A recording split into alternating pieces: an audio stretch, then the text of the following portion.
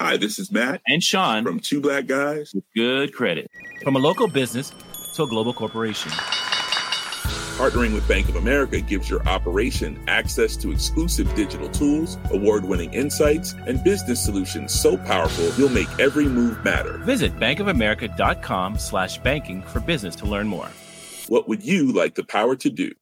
Bank of America, N.A., copyright 2024.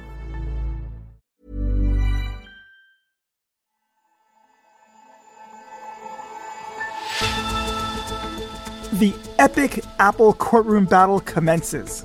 But who will be the real winners and losers of this digital deathmatch?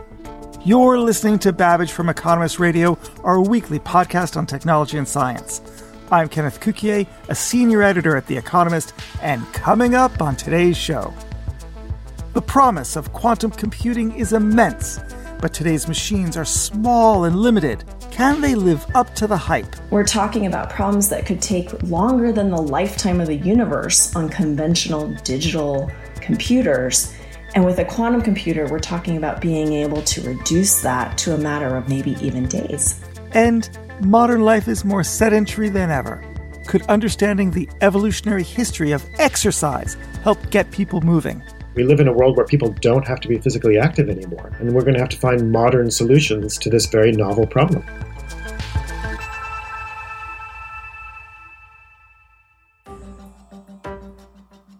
But first, on Monday, September 28th, a judge in California heard the opening arguments in a case that pits Apple against Epic Games, the maker of Fortnite, a video game. If you don't know Fortnite, talk to your children. At issue is whether the tight control Apple exerts over the App Store that distributes the software to iPhones amounts to an abuse of market power. The verdict, when it comes, may have significant consequences for the entire digital ecosystem beyond Apple. Epic, like a lot of app developers, feels like it deserves the profits from its development work. And Apple feels that it has created the App Store and it is entitled to some piece of those profits. Mark Peterson is an antitrust expert at Fordham University. And so that commission is currently 30%. And Epic decided that that was too much, so it tried to take an end run around Apple's rules and accept payments from its users of Fortnite directly to sort of circumvent the 30%. And that violated terms of Epic's contract with Apple. So Apple booted Fortnite off the App Store, and that ultimately prompted Epic's suit.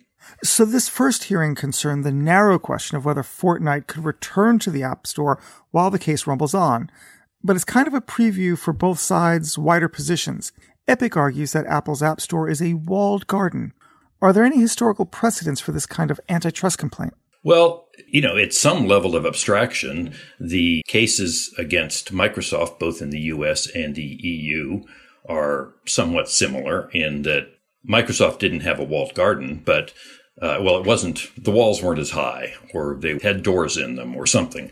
But it still tried to keep competing pieces of software out, different software in the US and EU cases. Even the Google case in the EU recently has some resemblances, though it doesn't have a hardware connection like the Apple and Microsoft cases did. Okay, so to what extent does this case, Apple versus Epic, indicate an increasing momentum behind antitrust investigations? My personal view is that in this software area, there's so much interaction between products of various kinds, and antitrust law developed at a time in which products were more easily defined. Physical products have clearer boundaries than software. And so I think firms have taken advantage of the malleability of software, I guess I would say, and designed their products in a way that they work best if everybody stays with their product. So, for example, Microsoft integrated Windows and Internet Explorer, which made Netscape Navigator not work. Apple is taking advantage of the fact that its iPhone works with the App Store, which works with the system for in-app payments, and it's claiming that all of these things interact in a way that promotes safety and security. But because it's hard to know from the outside just how Apple has designed these products, I think that's created the problem. And all through the computer industry, I think we've got this situation where it's very difficult for antitrust regulators to know how the products fit together and what's the best way for them to fit together. And to some extent, regulators are relegated to accepting the representations of the firms that are presenting their products in a different way. And I think the pressure has been building. It's also very frustrating because if antitrust as a tool can't really intervene in a software market, in a digital marketplace, because everybody likes the value of integration and it would be too onerous for it to try to predict the future and know if this is a good thing or a bad thing, we would rely on the market to sort of restrain firm behavior. But here, Epic's saying that the marketplace isn't fair. So what is a regulator, what is a business, what is a consumer to do? Well, absolutely. And what Epic has chosen to do is sue. And that puts the onus on Apple, at least could put the onus on Apple to defend what it's doing, and also puts the pressure on antitrust law to develop new approaches that will help us deal with the software industry in a way that promotes competition. Well, the judge did say, quote, "In my view, you cannot have irreparable harm when you created the harm yourself." Yeah, I think Epic would contest the fact that they created the harm itself. I think they would say that they created this immediate harm, but that they've been suffering harm all along from Apple's extraction of fees. And it's a much more compelling presentation this way. And I think Epic wants to demonstrate to both its users and to the public what the stakes are here. And what do you think the next step is in the fight? Well, I mean, the judge will decide whether Fortnite will be allowed back on and under what conditions it will be allowed back on the App Store. And then presumably the parties will go ahead and prepare for trial, which the judge suggested might be in July. Or they could also settle. I mean, I think that Apple's in an interesting position here in that, Apple's got a lot of customer goodwill. And to the extent that Epic can, with the aid of other app developers, present Apple as making you pay a 30% tax to it for the use of the apps developed by somebody else, it's possible that Apple will feel that, there are reputational effects here that it's not worth trying to pursue this case, and it might try to settle. On the other hand, this is a huge amount of money coming into Apple. And so if Epic insists that to get out of this case, Apple is going to have to give up a chunk of those profits, it's going to have a tough decision to make. And beyond these two parties, why is this fight so important for the future of the digital ecosystem and marketplaces at large? In the digital ecosystem, I think we've got this problem of interrelated products where the interrelation might be important or might just be a means for extracting more money from us users. And this case might help us develop a way to try to make that determination. I mean, the question is, what does Epic have to show here to demonstrate to the court that there's enough concern to force Apple to justify what it's doing? I think Apple's justifications of safety and quality and security in its software are largely assertions. And so one of the questions is going to be when, in the course of the litigation, if at all, is Apple going to have to justify and explain those arguments? And to what extent does it have to prove that what it claims is happening is happening? In terms of markets in general, I think this is a typical business model now. Firms make money by extracting small amounts from large numbers of transactions. I mean, you see it with ATM fees. You see it with Apple's 30% on app purchases and in-app purchases. And that's a lot of money leaving the hands of consumers in a way that it's not clear that we're getting value from that. And so to the extent that we can split up products and ask what justifications are required in some of these sorts of cases, the markets might work better. Mark Patterson, thank you very much. Thank you. It was a pleasure. This first hearing was, of course, only the opening salvo in the epic Apple legal battle. To follow this story as it unfolds and much more besides, subscribe at economist.com/podcast offer. This week, there's also an analysis of which countries have an edge when it comes to cyber power, and the discovery of a new species of burrowing dinosaur. That's economist.com/podcast offer. And that link is also in the episode notes on your podcast app.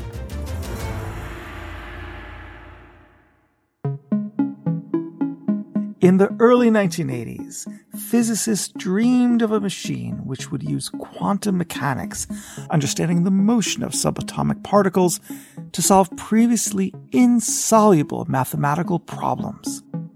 The first practical algorithm for a quantum computer was designed in the 1990s, but a functioning machine was still a long way off.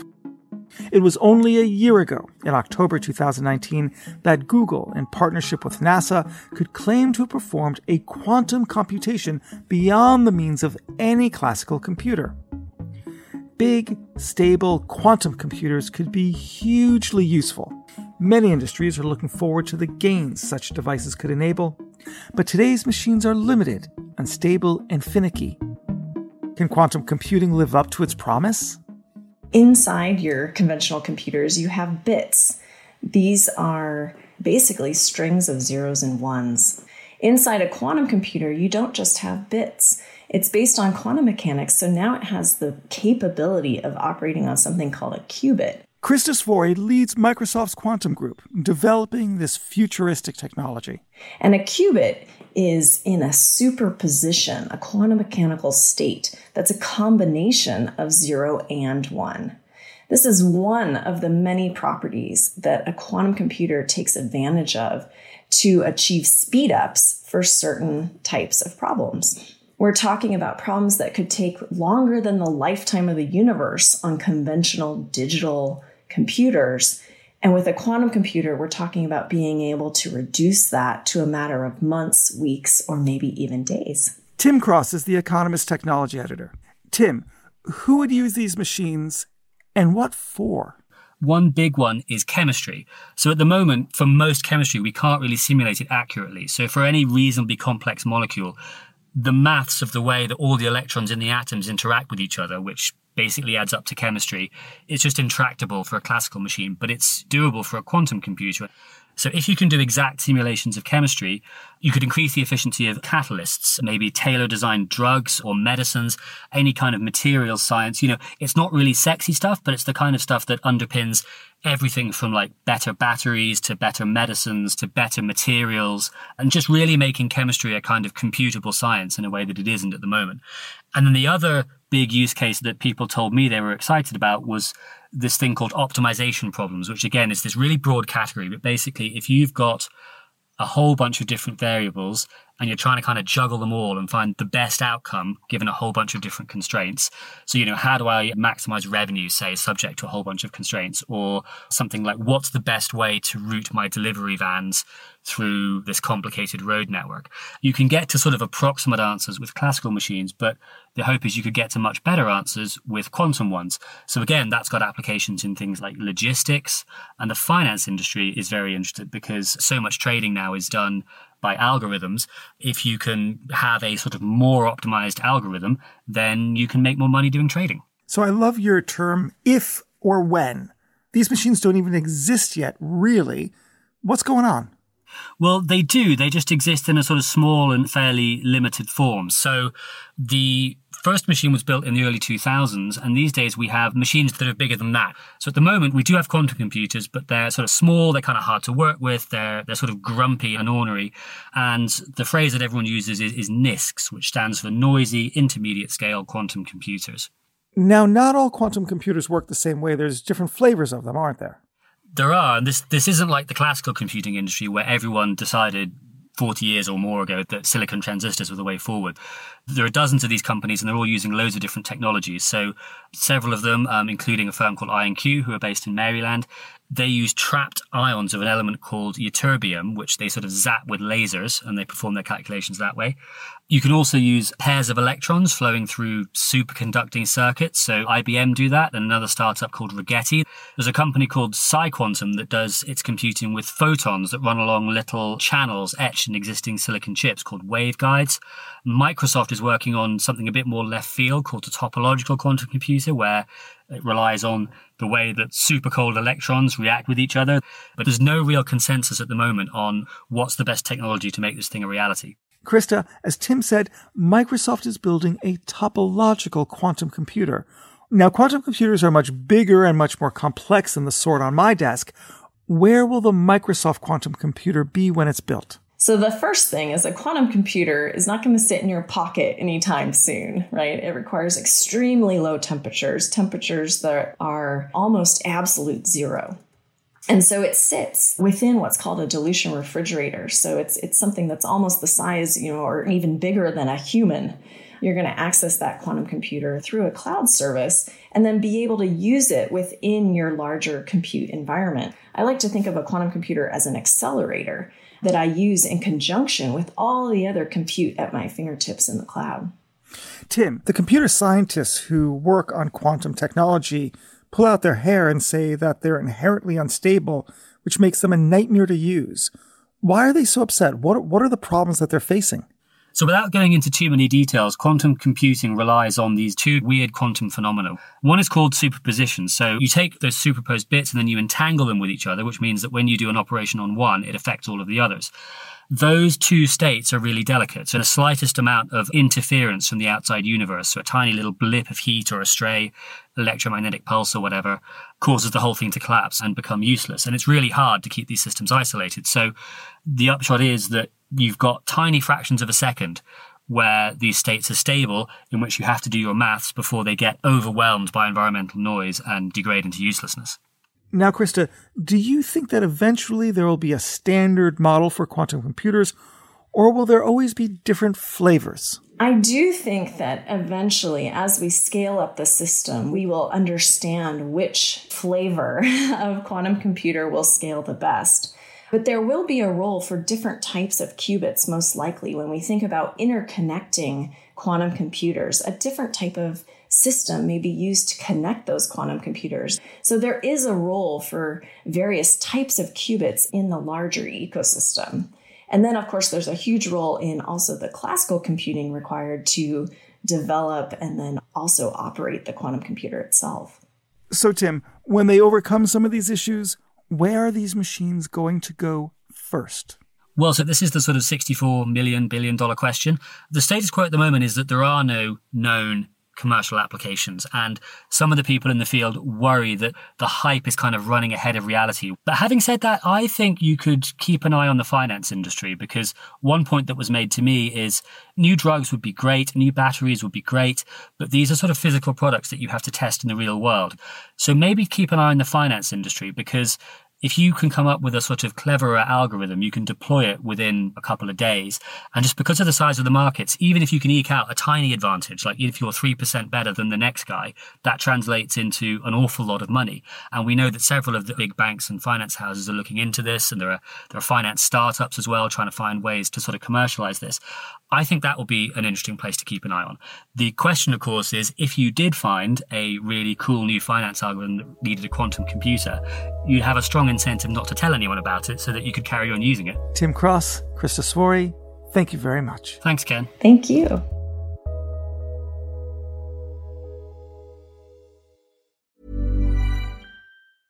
Hi, this is Matt and Sean from Two Black Guys with Good Credit. If you own or operate a business, whether it's a local operation or a global corporation, partnering with Bank of America could be your smartest move.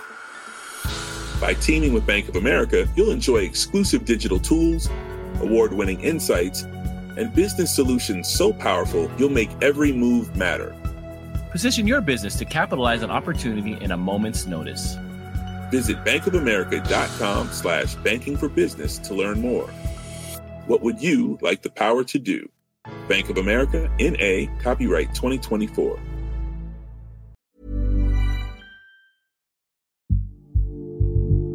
And finally, the working human body is a marvel, and one that is all too easy to take for granted until it stops working so well.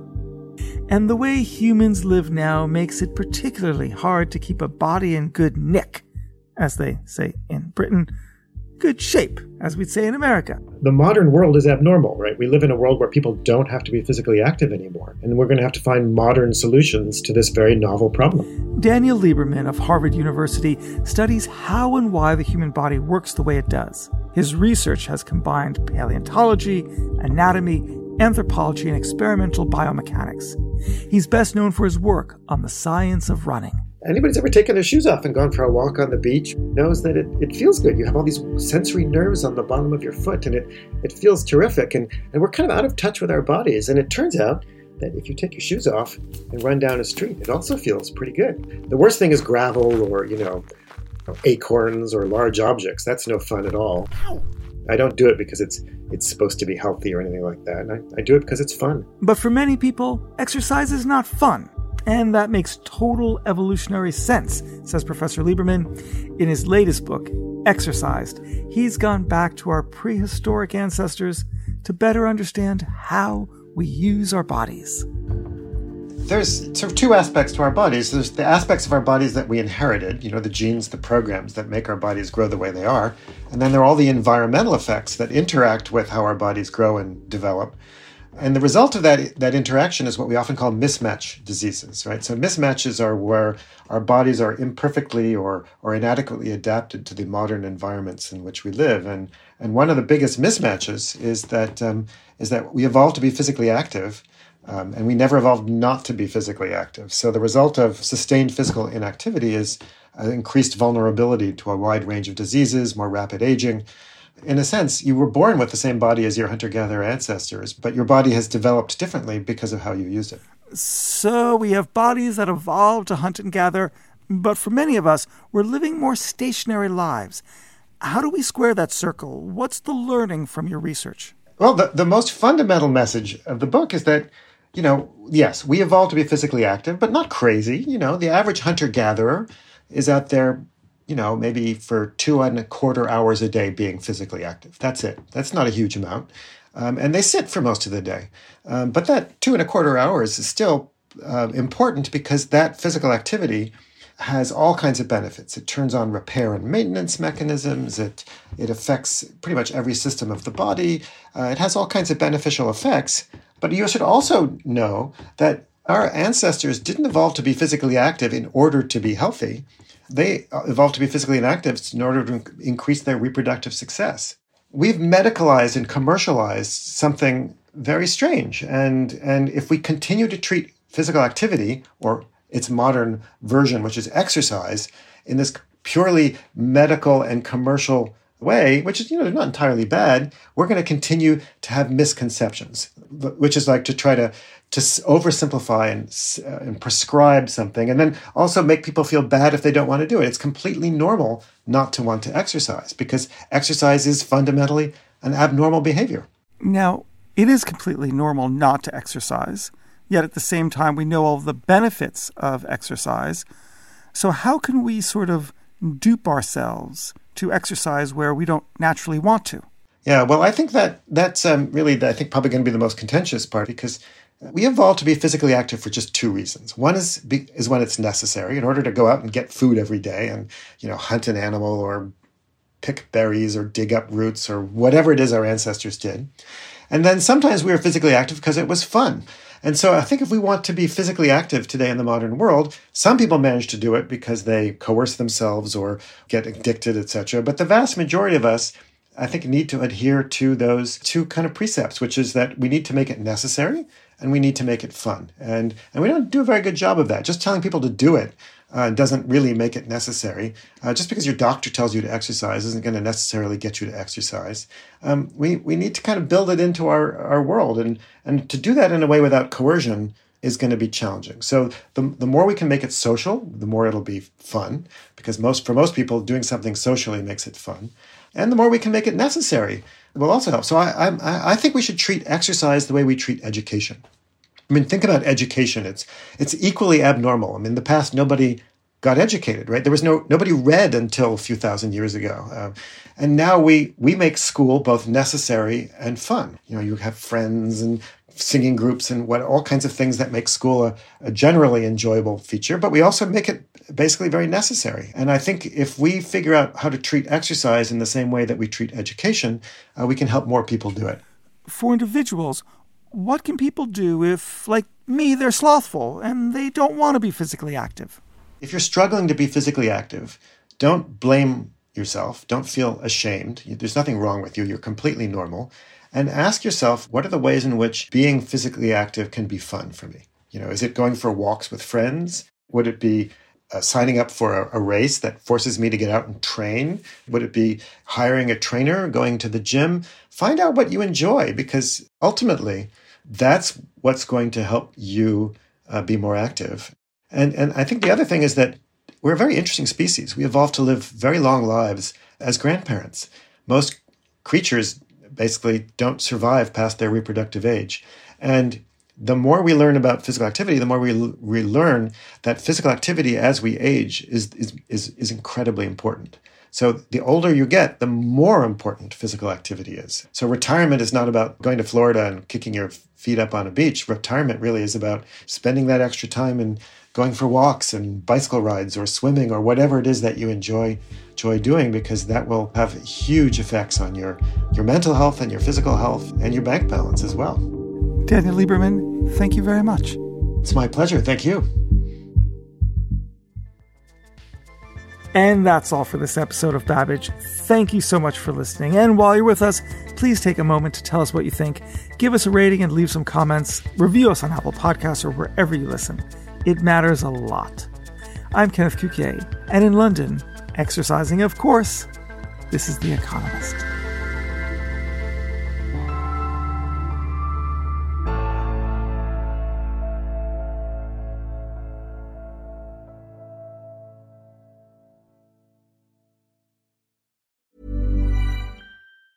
Hi, this is Janice Torres from Yo Quiero Dinero. From a local business to a global corporation, partnering with Bank of America gives your operation access to exclusive digital tools, award-winning insights, and business solutions so powerful you'll make every move matter. Visit bankofamerica.com/banking for business to learn more. What would you like the power to do? Bank of America, N.A. Copyright 2024.